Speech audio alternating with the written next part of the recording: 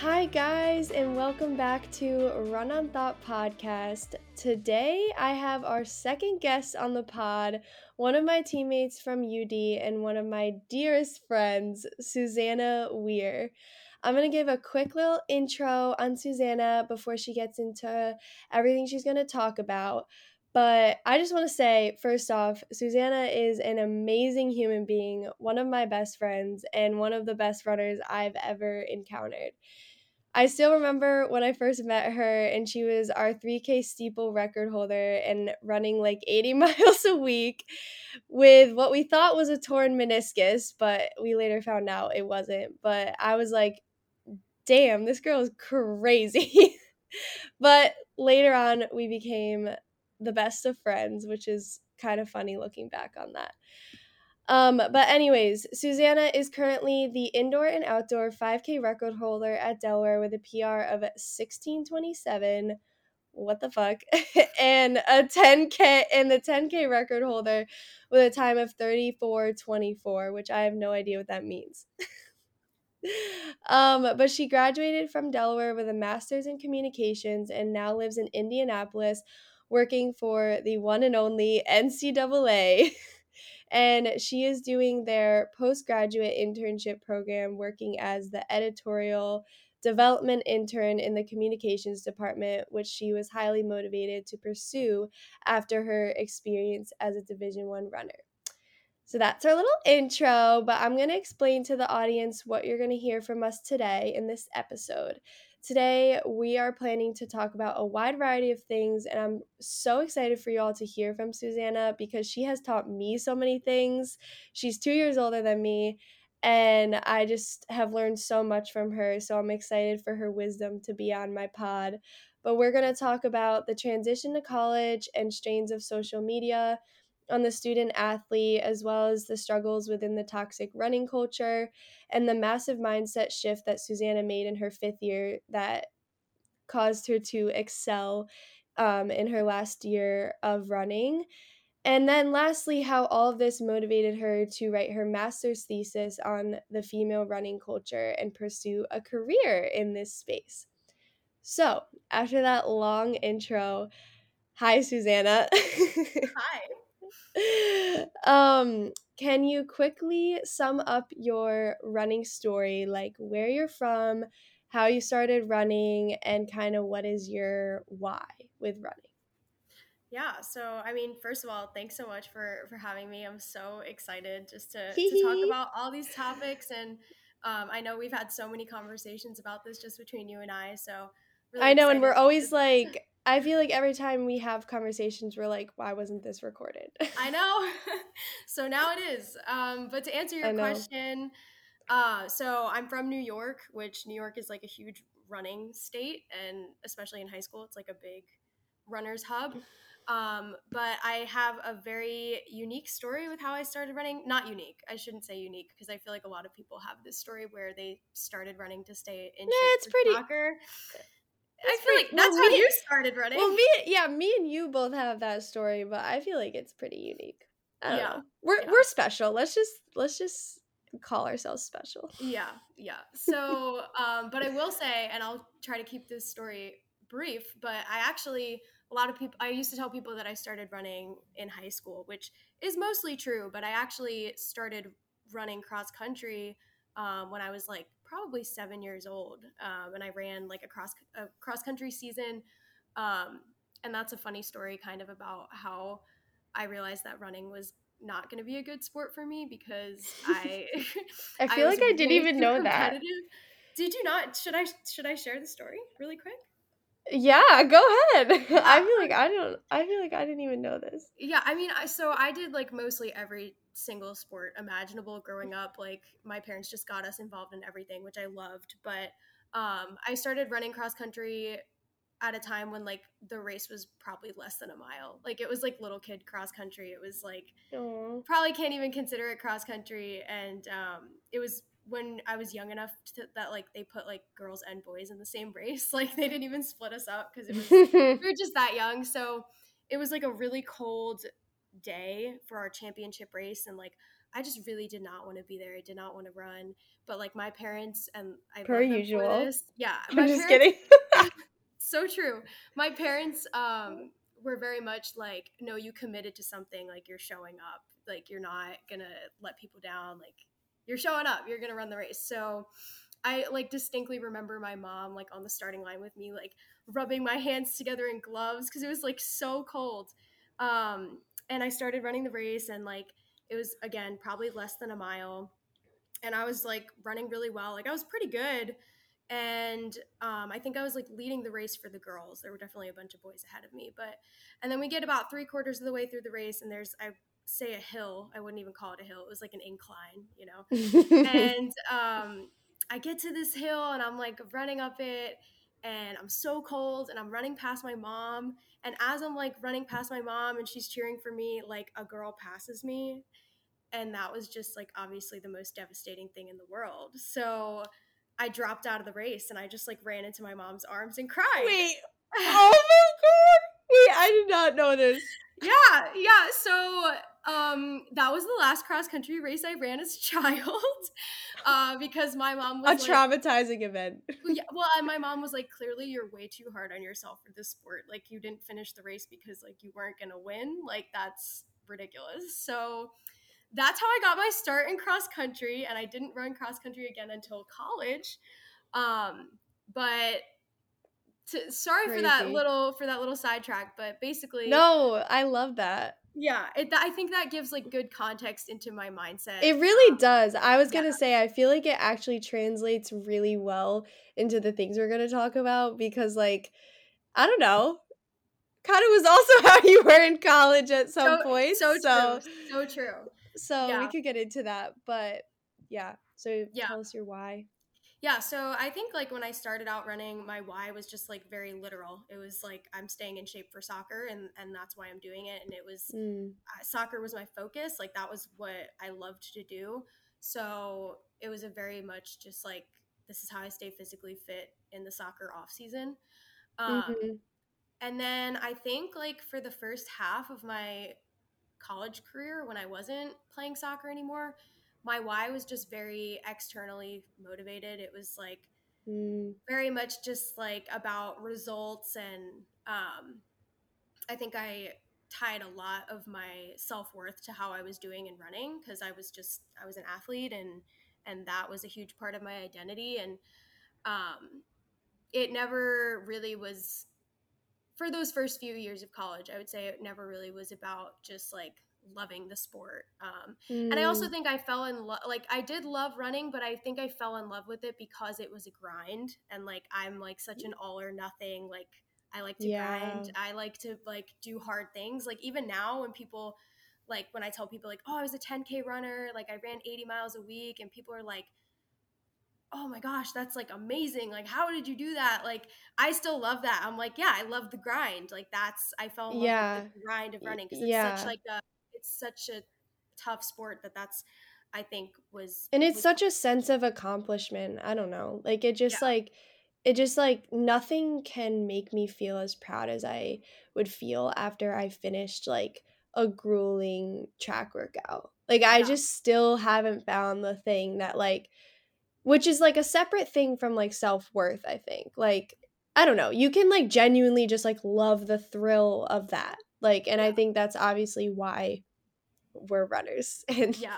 Yeah. torture Well, ourselves. yeah, it's like because people don't understand like why you do that to yourself, but it's like there's sometimes no better feeling, not in the moment, but afterwards, there's no better feeling than knowing like, yeah, you put it all out there, like you, and it's just like a true test of athleticism, in my opinion. It's just like Mm. you are giving everything you have with like every part of your body. So, um, yeah. So I guess I would say just my why started out being much more externally motivated, and then I'm sure I'll get into later kind of how that shifted in the later parts of my career. Yeah, yeah. So I feel like our next question kind of will lead into how your mindset changed, but I really want you to tell everybody about the massive mindset shift that you made in your 5th year of running. Because just for a little bit of backstory, like Susanna has always been one of our best runners, like always, whether she was whatever the mental state was, but she absolutely like excelled her 5th year. Like she just like took off, and like it was like she figured out the mental game.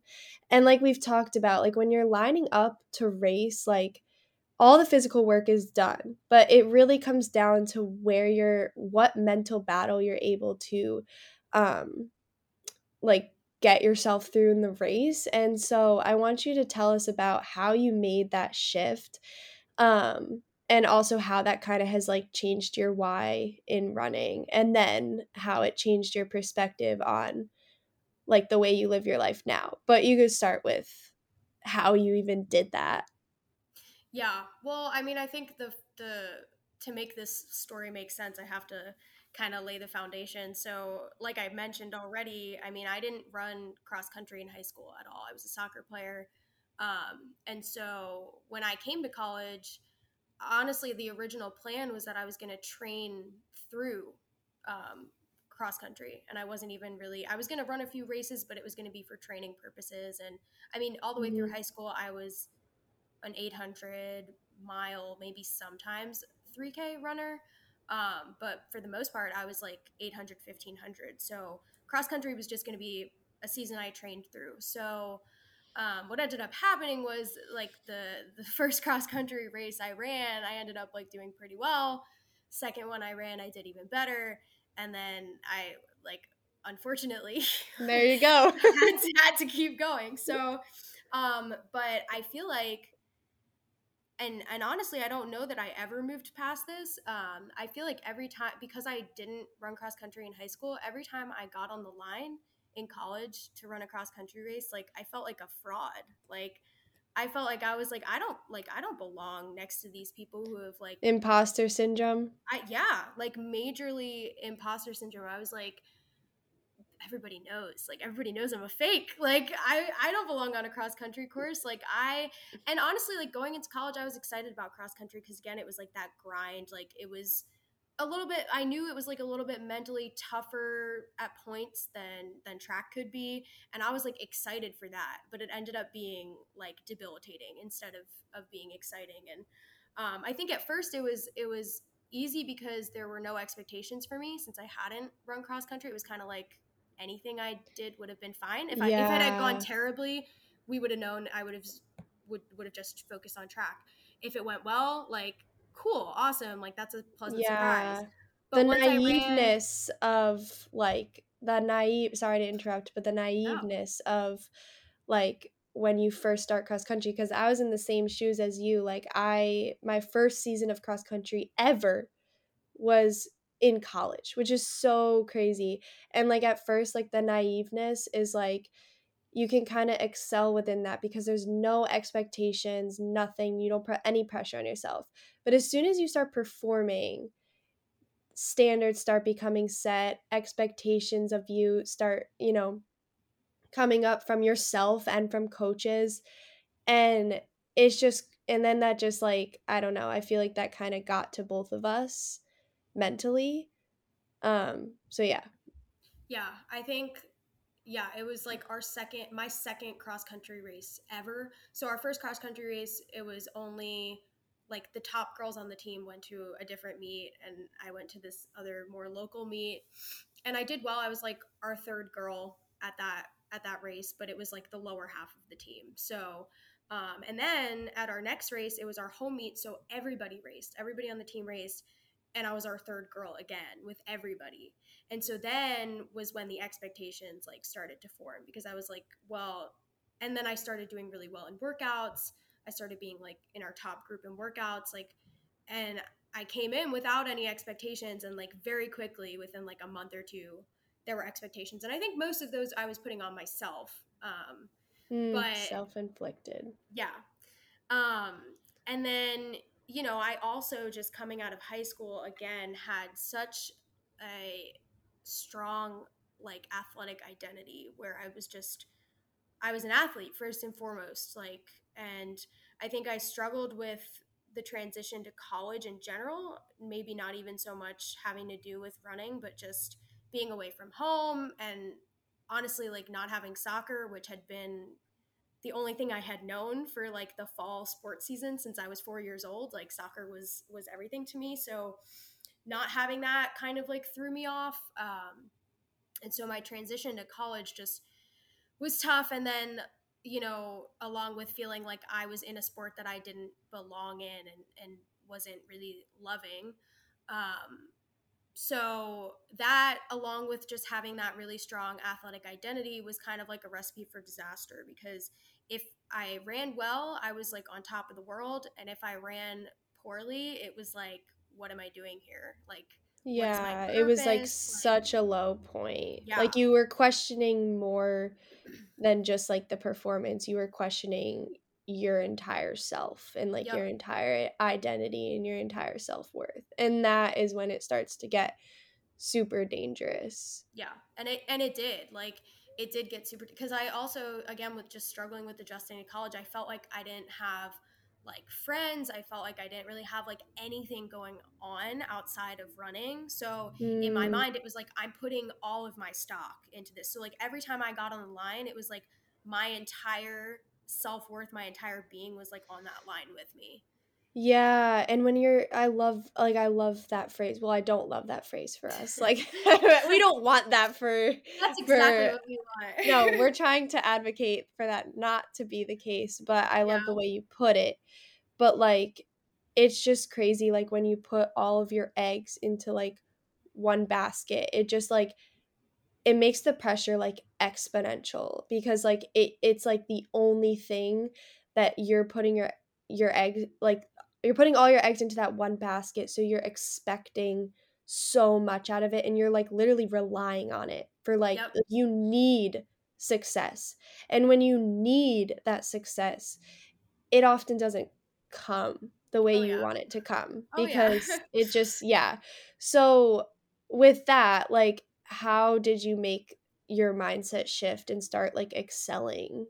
Yeah, I think, honestly, and it was like, it got to the point in those first few years that I was so deep in this like warped mindset that I didn't understand how people who like didn't do sports like got validation or like worth. Like, I didn't get it. I was like, what do they do? Like, how do you get, because it's like an addiction. Like, it's like when it's Yeah. going well, it's like you ride that high and you have that worth. And then, so I think, honestly, like, the thing that changed everything for me was COVID, because, and I had, I think, a very unique experience compared to a lot of other athletes, because I think when COVID shut everything down, a lot of athletes were crushed and like didn't really know what to do, and didn't know, like, again, how to like get validation, or even just like how to live their lives without their sport. COVID came at a time where I was on the verge of quitting running. In all honesty, I Mm, was I was like one step away, and I had yeah. had a conversation with my coach about a month, about a week or so before everything shut down. Honestly, it might have been a few days before, where I just said, like, I don't think I'm gonna make it through the spring season. And I like will always remember this. He literally like looked at me and he goes, I don't think you're gonna have to. I think everything's about to shut down. So like, it was Uh just like the timing for me, like, while COVID was a horrible thing and a horrible time, and like yeah. definitely can't like stress that enough. And but for me, it came at a time that I think like I desperately needed a break, and I needed a Yeah. mindset shift, and I needed Like a like reset. space. Right, right. Yeah, yeah, and I feel So like for some people, like, that allowed us to take a step back, from, like, the pressure of getting on the line and actually try to just, like, become back in touch with, like, the joy of running and, like, why we started this sport in the first place. yeah. Yeah, I think it just like it forced me to realize that there was more to me and more to my life than the results. I Because I didn't get results for a year. I had no, like, there was no way Yeah, I so could you go for had to runs. find something else, like, you Right. I had to could, find yeah. yeah, I could go for runs, and I could do workouts, and I could like, try to get validation that way. But that stuff had never given me validation in the past anyway, because the fact of the matter was, for my first 2.5 years of my college running career, like, I was working out so well. my workouts were, I was always in the top group. I was always Mm-hmm. doing so well. And then race day hit and that pressure got to me and I blew it pretty much every time. And Yeah. I was never living up to my potential. So like I was still getting like, and the validation from workouts wasn't enough for me because it was like, no one sees me doing this, you know, like I'm working so hard Yeah. at practice and then I get to the race and it's like, what was it all for, you know? So like I think just during COVID, like having to really like figure out other ways to like live life and like get by feeling like mentally well, really like just kind of switched my mindset to the point that like when the seasons kept getting canceled, like every time it was like I took a deep breath of relief because I was worried about going back to just like the whole kind of mindset that I had had before where I depended so much on those results. Like I didn't even want to go back into that world. So like after COVID, like I was like during COVID, I was thinking like if stuff starts back up again, like I'm not even sure that I want to go back into it because right now I've reached such a point where like I feel okay without that external motivation that was so like that pressure was so debilitating before. I was like, now I figured it out. Why would I put myself back in that environment again? Yeah. Um, So then how did you put yourself back in that environment without the tie to your yeah. identity?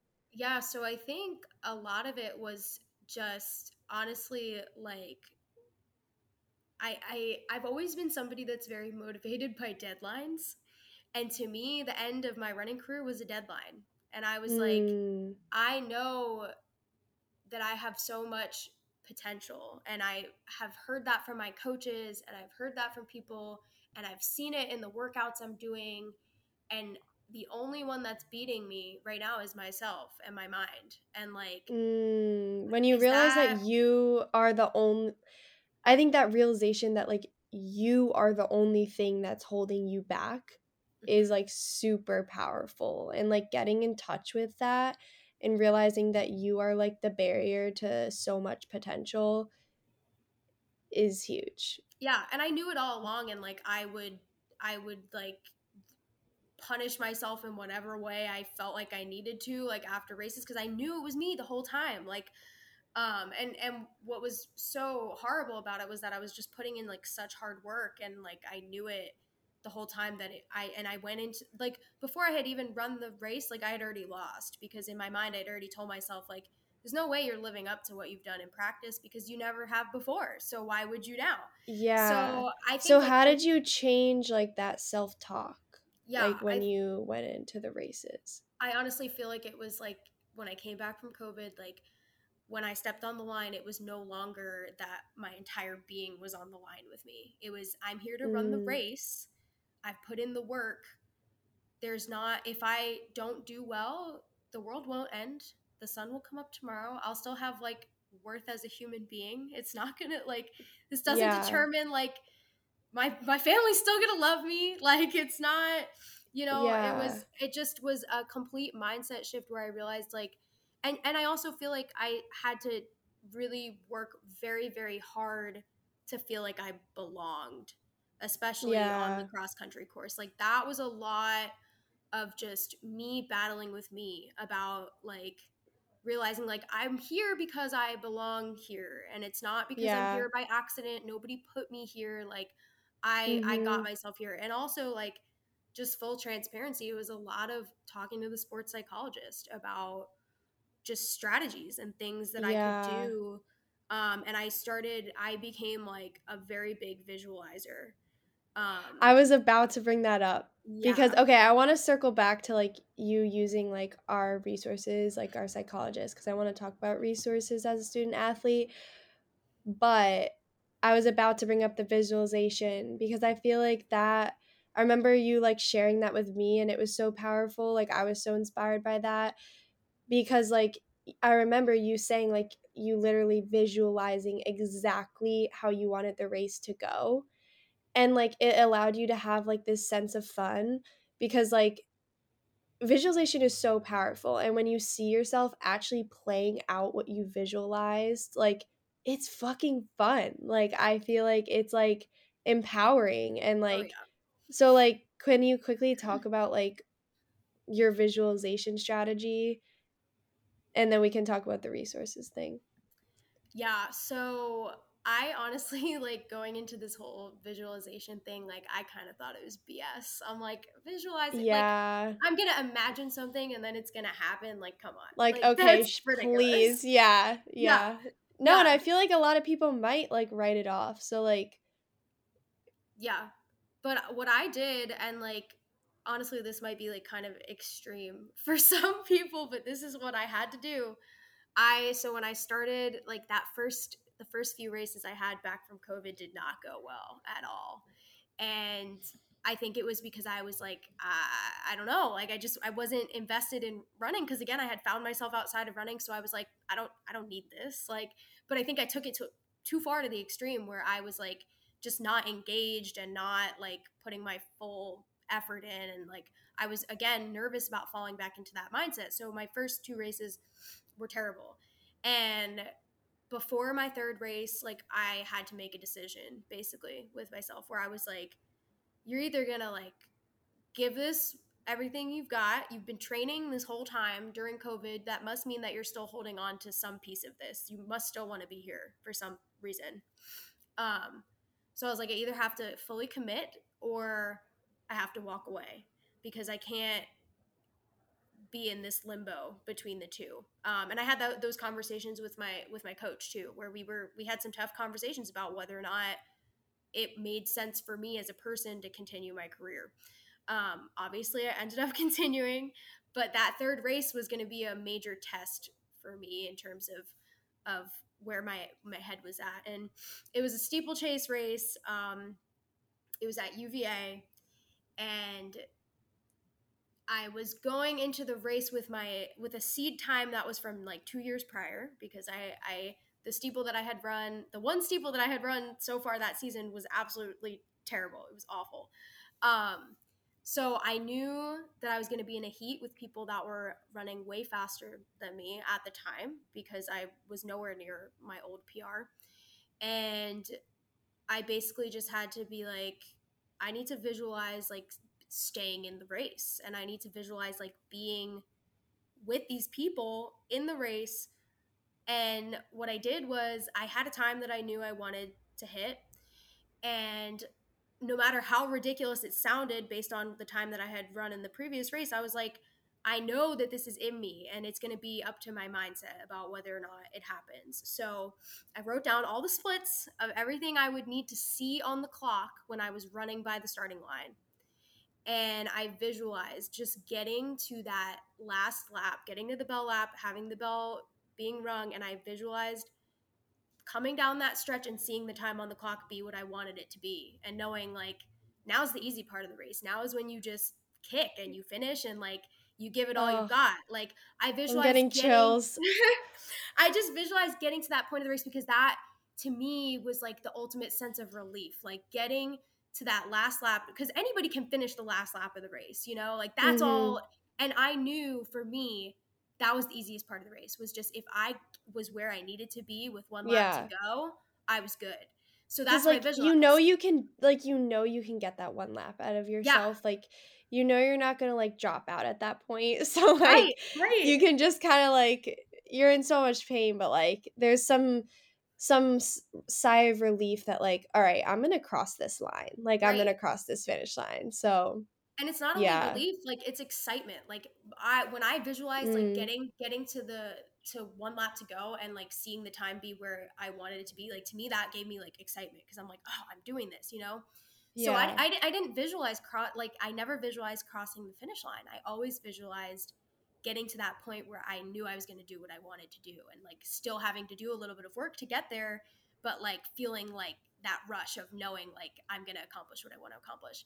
Um, and sure enough, I go into the race, and yeah, I think like the previous steeple I had run that season, I had run like an 11:08, and my PR had been like 10:40 at the time, so it was like bad race.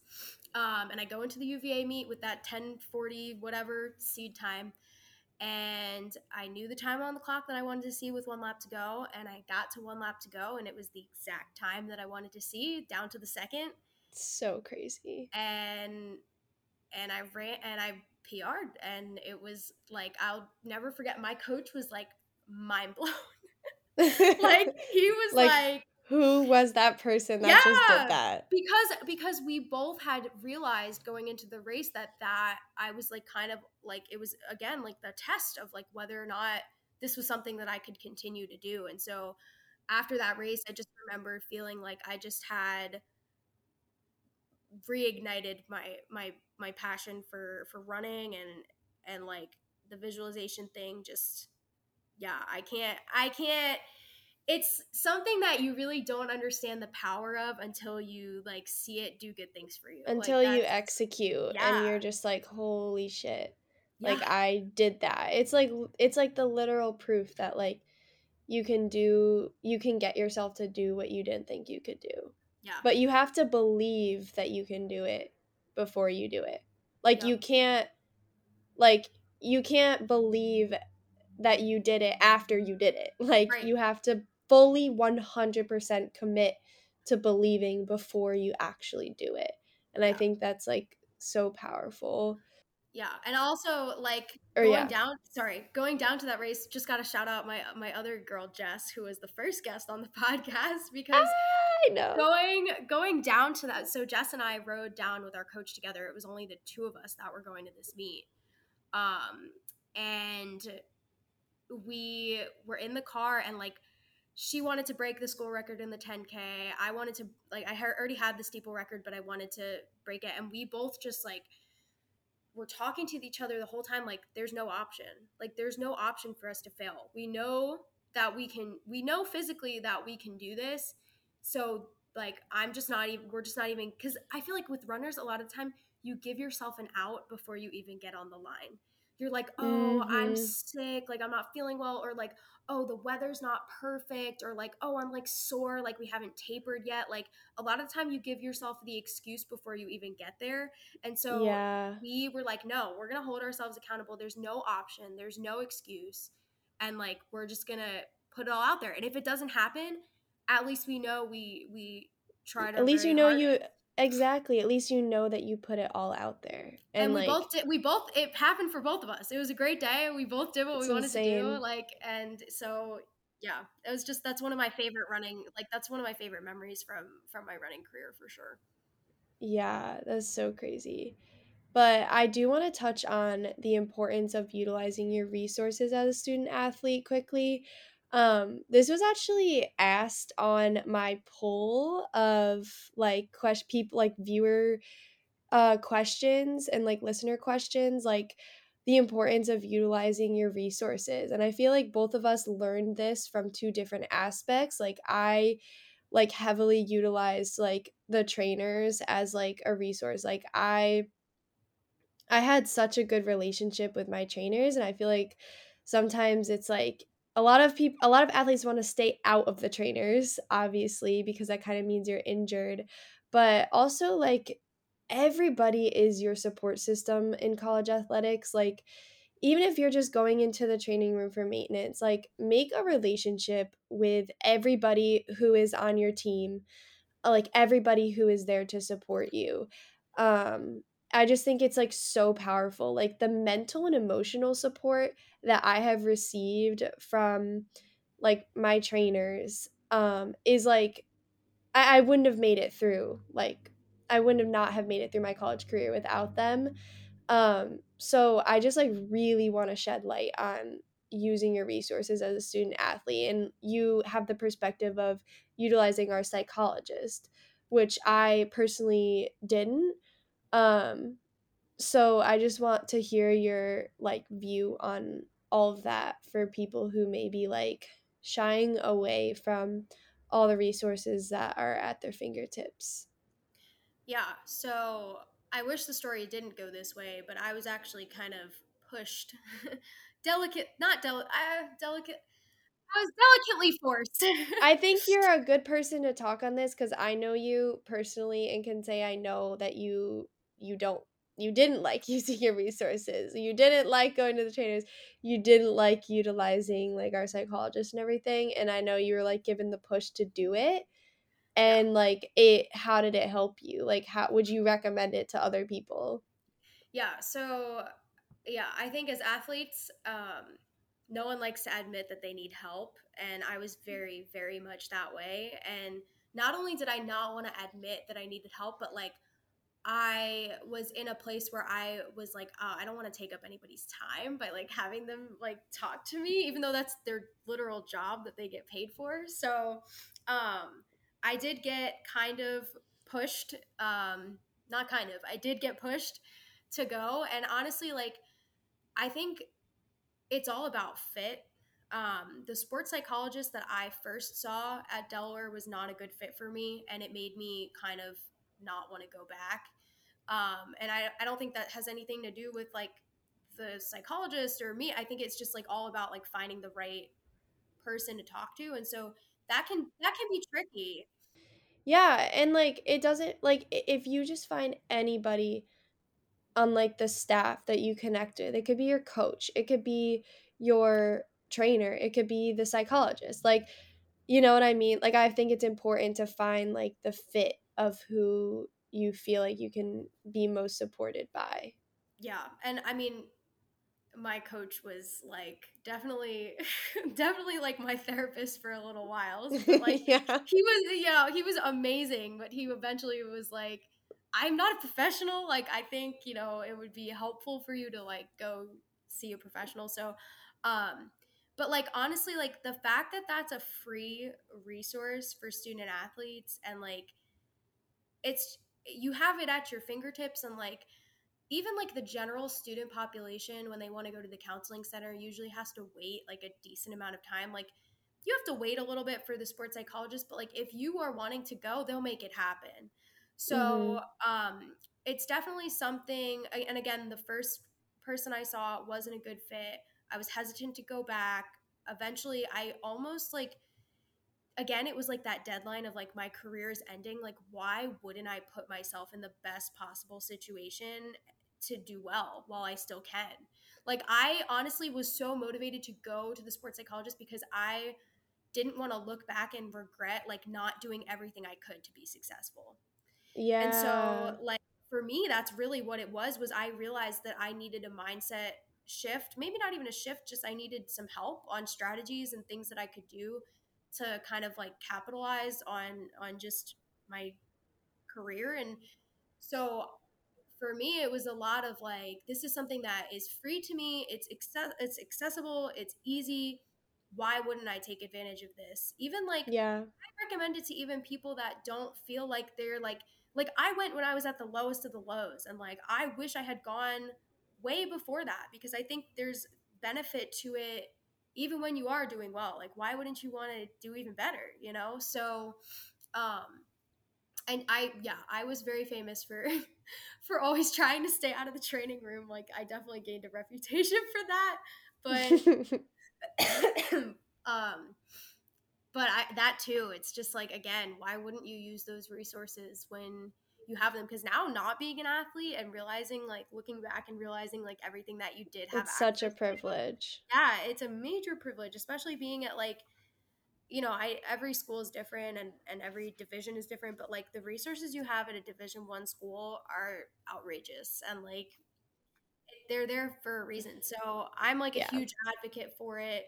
I think it really had a huge impact on my career, especially in my fifth year. And like in my fifth year, I was like at a place, I mean, I really utilized it the most like the year before my fifth year, like coming back from COVID.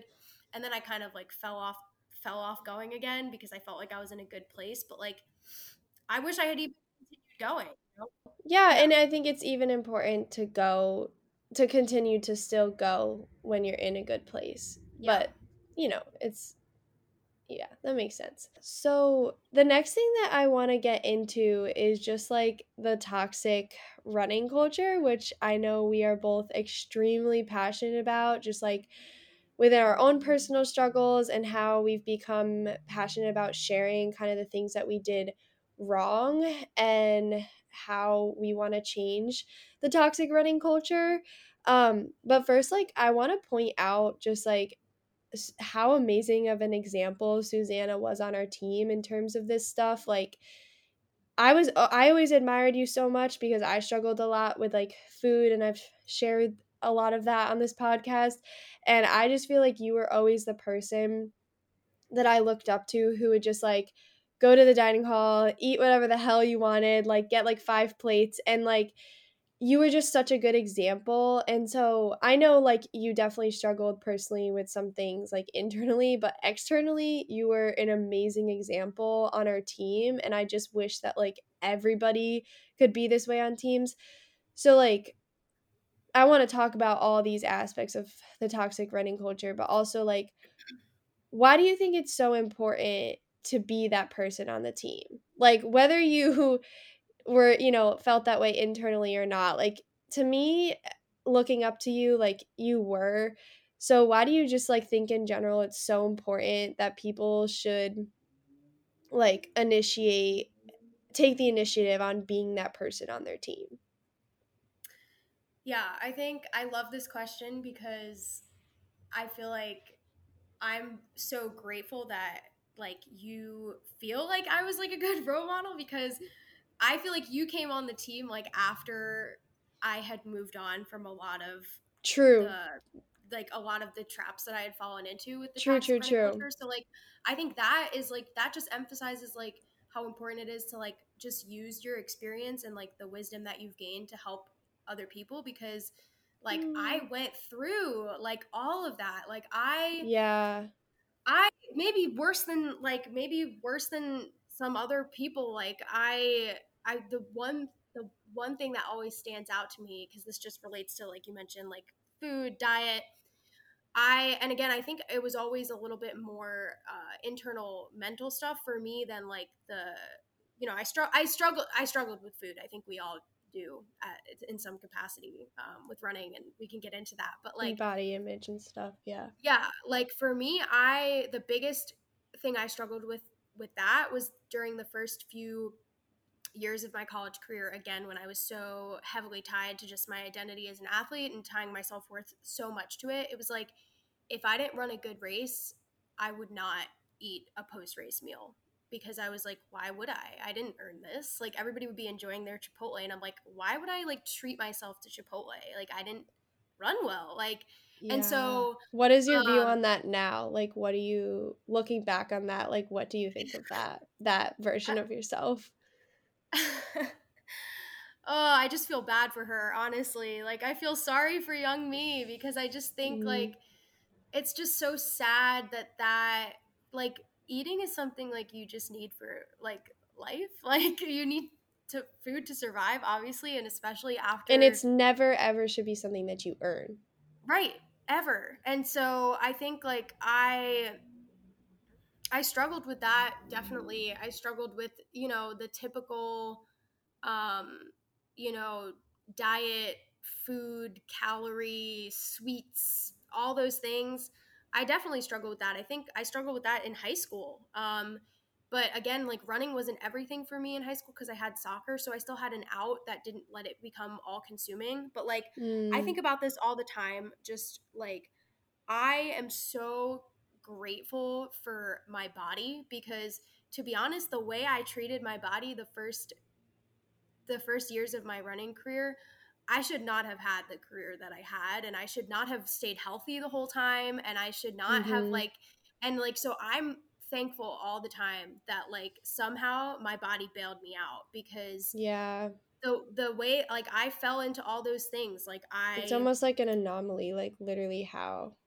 It yeah was well sometimes I think we've talked about how we literally think it's because you drank a glass of milk like every day of your life I stand up by and it.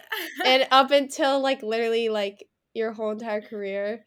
Yeah. And I don't know. I didn't like milk as a kid, and I think it made my bones weak. Yeah. So my sophomore year, my coach would like there were a few times where he was like, I just don't understand how you're not injured, because not only was I not fueling properly, I would like skip lunch before practice because I thought it would like make me faster to not be carrying around as much weight at practice, which makes no sense. Like No sense. when I started eating before workouts, it was like my whole life changed. Magic. But Yeah, wait, yeah. I do want you to share how like you started eating before or even early morning workouts and Mhm. how that changed your game. Like I feel like you realized like a huge shift when you started doing that, like fasted Yeah. workouts versus eating before. Yeah. Like you were like living experience like that you saw yourself like get so much better just from eating before practice. So we should talk about that because it's so important. Yeah. So I definitely, like I said, all runners, I feel like we struggle with like body image and just thinking like the thinner we are, the faster we'll be because that's what you're told pretty much. Like just from comparing yourself to other people on your team or like seeing people on social media, like everybody's got that ideal runner's body. And so you feel like you need to have that. And I definitely like didn't make the time to eat like before afternoon practice and before races in the morning. I'd be so anxious for the race that I just could barely get any food down. And that wasn't even like a I want to run fast. That was like a I just like can't stomach anything. Mm. um, and then whenever we had early morning workouts, like I would never like make the effort to like get up early and get food in or even like just get like a granola bar in on the way to practice. I just like didn't see the value in it. And it sounds so stupid, but like it was just one conversation that I had with my coach where he was like, food is literally like the energy that gets you through the workout. Like that when you're if you don't put something in your body before you go and do that workout, like It's like you're you're running on pulling, empty. right, you're pulling, you're actually like pulling from like your reserve. Like you're pulling from something that's not there. Like you don't have that energy because you didn't give it to yourself beforehand. So like for some reason that just like made like a switch And I went off in think my head. when you start equating food with energy, like I honestly think that was like something that was like healing for me was literally like equating the two. Food Yeah. and energy. They're like synonyms. Like they're the Yep. same thing. And if you want to go into your workout energized, you need to eat. Like you need to fuel your body Yeah. before, after, like even the fueling after like immediately starts translating into the next day or if you have a Right. lift after, like everything, it all matters. Yeah. Yeah. And so once I started actually like taking that to heart and making like a conscious effort to do it, I just again, I think that was like a large reason why I started doing really well in my fifth year too, because I finally took like fueling seriously and realized like I'm putting myself at a disadvantage by not doing what I'm told to do with this. And so, Mm-hmm. and I also think like at by the time I was in my fifth year, I was in my second year of grad school. I feel like I had just like had life experience. Like I feel like I was like learning who I was as a person more. And I think like that's again a huge reason why I maybe seemed like a good role model at that time because I had just found so much meaning outside of running that I couldn't let myself get wrapped up in those things anymore. And it was still really hard. Like I still definitely struggled with just thinking Of too much about course. certain foods. I had my foods that still scared me. I had like things that I still Mm-hmm. wouldn't eat or would feel bad about eating. But like I also think it's so much about who you surround yourself with. Like shout out to my roommate because like she was just so like I'm eating what I want to eat. I ran 15 miles today. Why wouldn't I eat what I want to eat? And like Yeah, and she was being in amazing. She was yeah, and like she one of was the best on her team. great. And so like just it's so much about who you surround yourself with because I had a very opposite experience living with other people who were struggling a little bit more and it gets to you and like you start It and like really every time does. anytime I loved all my teammates and like I'll just say that up front, but like anytime we'd go away for a meet and I would be around people who I could tell were just like It's struggling so and triggering. it is because if you've struggled with that in the past, like you will start to fall back into those habits, or even if you don't start to fall back into those habits, you'll start to wonder, like, should I? Especially if they're running faster than you, like that's when it really gets to you. So like How do you recommend like staying strong throughout like those moments when like you're may be influenced by other teammates, but also just like in general, like the pressures in the running culture, they're everywhere. Like there's still so much work to do. Like you are surrounded by this environment like on social media and on teams like it's just it's always present to some capacity. So like how do you recommend like staying strong and like staying like true to like doing things the right way and like actually realizing that like that does make the better athlete. It Yeah. really does. Like, so what's your advice on that? Honestly, the biggest thing I can say is like give that healthy version of you a chance. Like I feel like so much of the time we think that we have to live up to these like Super the strict right. standards. Yeah. But like how do you know you've never tried to be the healthy version? So how do you know that the healthy version doesn't work? Because like I for me, love that. yeah, because I've that never was heard somebody literally put it like that. Like, give the healthy version a chance. yeah, because when I gave the healthy version a chance, I ran way better. Like, and so it was almost like shocking to me. And like, that was like my full circle moment with running was like when I gave that healthy version of me a chance and it paid off and I ran so much better. And not only did I run better, but I was happier and like my life was just better. Like, so give that healthy version of you a chance. That's like my first piece of advice. My next piece of advice is like just find people and things outside of running. That was a huge thing for me because there are times when the running culture gets heavy and it's overwhelming and it's all consuming and like you have to have something like for me honestly like when I went to grad school and I made friends that were had no knowledge of running whatsoever, it was such a like breath of fresh air to spend time with people that like just didn't even understand it because it Yeah. gave me that outlet to like I can be another version of me here and not get so wrapped up in that culture because when you're in that culture like you don't even realize how ingrained in it you You are and don't. like You you really get don't. so wrapped up like so easily and so like having something outside of that to kind of be able to get that distance and like look at the culture from afar even though I was still in it, it changed It my helps whole you have an perspective. outside perspective of it. And I feel like it just helps you to like take everything lighter. Like, Yeah. like going out to eat and getting whatever the fuck you want. Like it's probably way easier to do with friends outside of like, you know, but I do think like it's so important to also try to like I want to leave people listening to this episode feeling encouraged to be that person on their team that is the good example of like setting this good like healthier culture. Like what are your thoughts on that?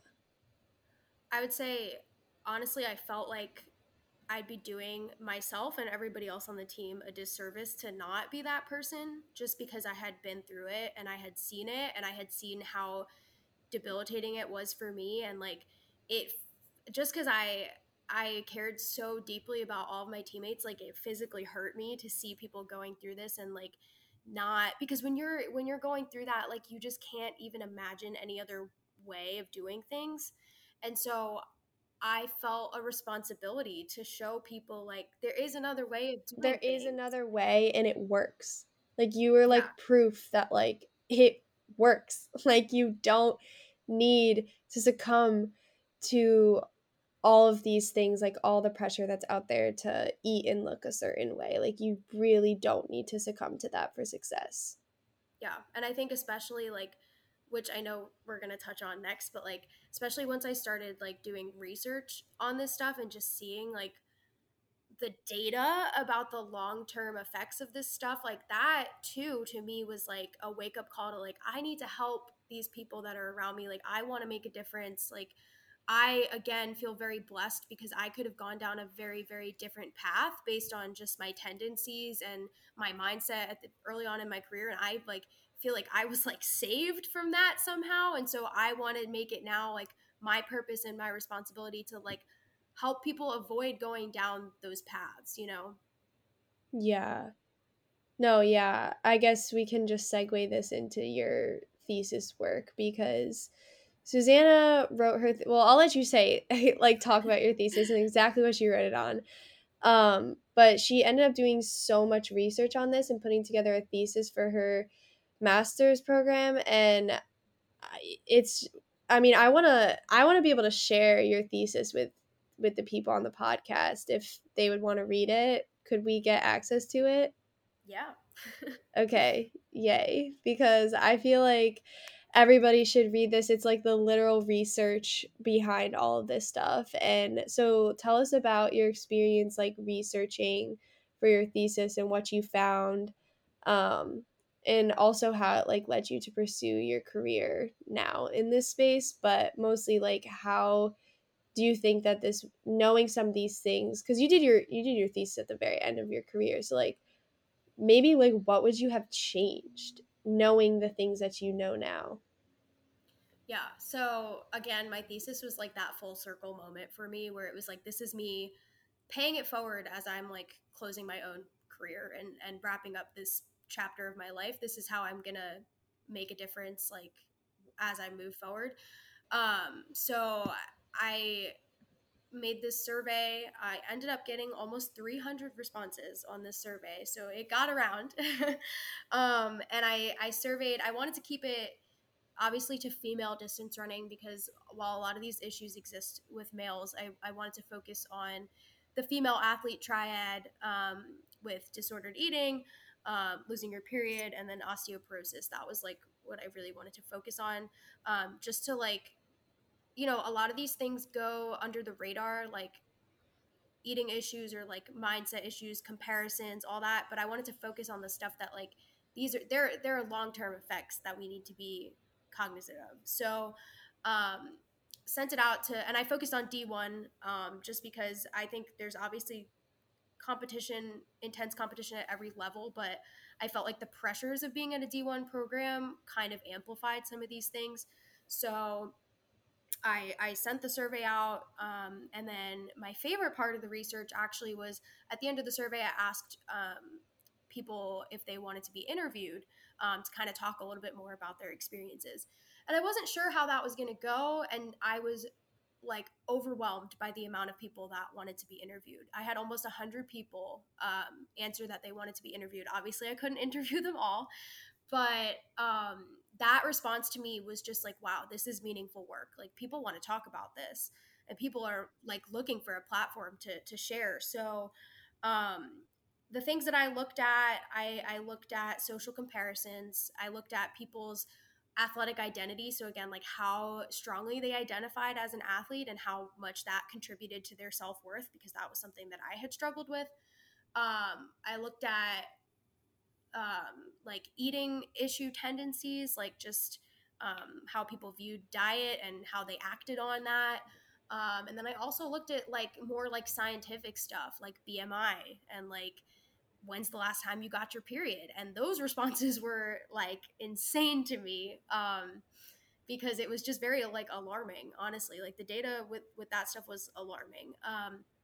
And then also just looking at where this pressure is coming from, where the weight pressure is coming from. Is it coming from your coaches? Is it coming from your teammates? Is it coming from your family? Is it coming from yourself? Is it coming from social media? So I looked a lot And too it's at probably social media. coming from all of those things. Right. I looked a lot at social media engagement. If people were following and interacting with people on social media that they know in the running community, like people that they're running against, maybe in their conference, on other teams, maybe from high school, whatever it may be. And then also how much they're engaging with professional runners on social media too. And then something that hadn't really had any history of research was I looked at Strava because that's such a huge thing now. Strava is like, Yeah, and like you can see what literally everybody else is doing for training. And right. then it's so dangerous because you're just like directly comparing to other people's training, and everybody is going to train differently. Like there Yeah. is no cookie cutter way to train, but when you're looking at your biggest competitor at how they train, you feel like you need to train like them. Yeah. Yeah. And so I think having those interviews and just hearing people's stories and hearing about how many stress fractures they had suffered from. I interviewed people who had already been diagnosed with osteoporosis at 19, 20 years old. Oh my um God. yeah. So, and you know, people who hadn't gotten their period in 3 years or whatever it was, just the story. And then people who had like had just terrible experiences with like weight management from their coaches or from their athletic staff. Like, Yeah. so, you know, I was expecting to have like a full circle fulfilling experience doing this, but it exceeded my expectations and like made me want to stay in this space of just like something needs to change. Like it's not, you know, and I think things have been changing, like things have been going that way, but I wanted to be part of that. And I wanted to, just because I, again, feel so lucky that I was able to like make it out on the other side and still have success and still feel really good about my career, that like I feel like it was my, like, it feels like my duty to pay it forward. So that's why I ended up wanting to you know, stay in sports and tell stories, and that's why I ended up at the NCAA, and I'm working in an editorial job where I get to interview student athletes and I get to share stories, and like I get to do exactly like what I wanted to do to help pay it forward. So I just think like that whole experience was just so full circle for me and so fulfilling, and like I'm just really really grateful that I was able to do that. Yeah. Wow. That is, hearing you just like repeat all of that again, like that is just like the coolest fucking thing that you got to like do all of that and like gather all that like actual data. I don't know. But it's just crazy. Like I feel like the impact of social media and like you were saying like following like competitors but also following like professionals, because I struggled a lot with that. Like I had the expectation that I had to look and even train sometimes, like when professionals would share training, like I literally thought in college that I was supposed to look that way and train that way. And it's so not true. Like that No. is their job. They have been doing that for like 10 plus more years than you. Like it is not the expectation at the college level, and especially not the high school level, was which is also when I was like looking at professional runners, but like yeah, and also just like influence of coaches, influence of teams, like it's so sad like how toxic this culture really can get. So I highly highly recommend everybody taking a look at Susanna's thesis. I've read most of it and it has like opened my eyes so much, and like I even have like delved a lot into this stuff. So yeah, so exciting. Thank you so much for sharing everything about that.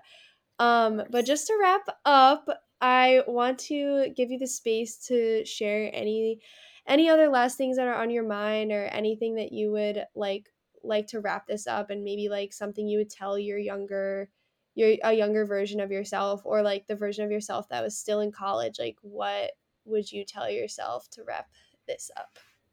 Yeah, I think honestly, like the biggest takeaway looking back at my career, I wouldn't change anything about my experience, because I think I had to go through what I went through in order to have the success that I wanted to have. Not only that, but I also think I needed to go through it to find like what I wanted to do with my life, because now I feel like I have like a career path that I like love and that I'm passionate about. So like I wouldn't change anything about my experience. I do feel bad for younger me for all the pain that she went through.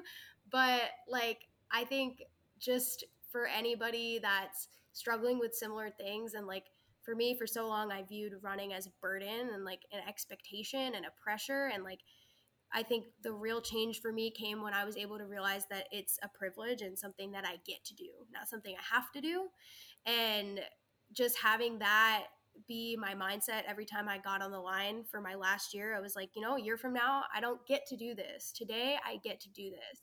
And I get to do it with people that I care about, and I get to do it for a school that I care about. And like, you know, just viewing it as like an opportunity rather than a burden is just really the biggest piece of advice that I would give to anybody and to younger me. And yeah, I guess that's really it. I absolutely love that. It's kind of making me shed a tear because it really is sad. Like there's nothing like the joy and the bonding that you get from running with people that you love. And it's just Yeah. so sad. Like when I visited Susanna like 2 months ago at this point, probably in Indianapolis, got to see the NCAA headquarters where she works and everything, but like going on a run together again was like just so nostalgic and so happy, but also Yes. sad. So it was so emotional. I don't know. Yeah. So really don't take for granted running with the people that you love. Yeah. It's so special. And like, It oh, is. I miss it. Fuck. I know. But you can running. The best thing about running is you can do it for You life. So exactly. We're still running together to this day and it's yeah. special. But anyways, thank you so much for coming on the podcast and sharing some of the wisdom that I've had the privilege of learning from you over the years. And I'm so happy that other people get to hear some pieces of your story and all the amazing things that you have to share. Hopefully, you can come on again. Maybe we could get some reviews on this episode and what we could dive deeper into. But thank you. Thank you. It was so great being here.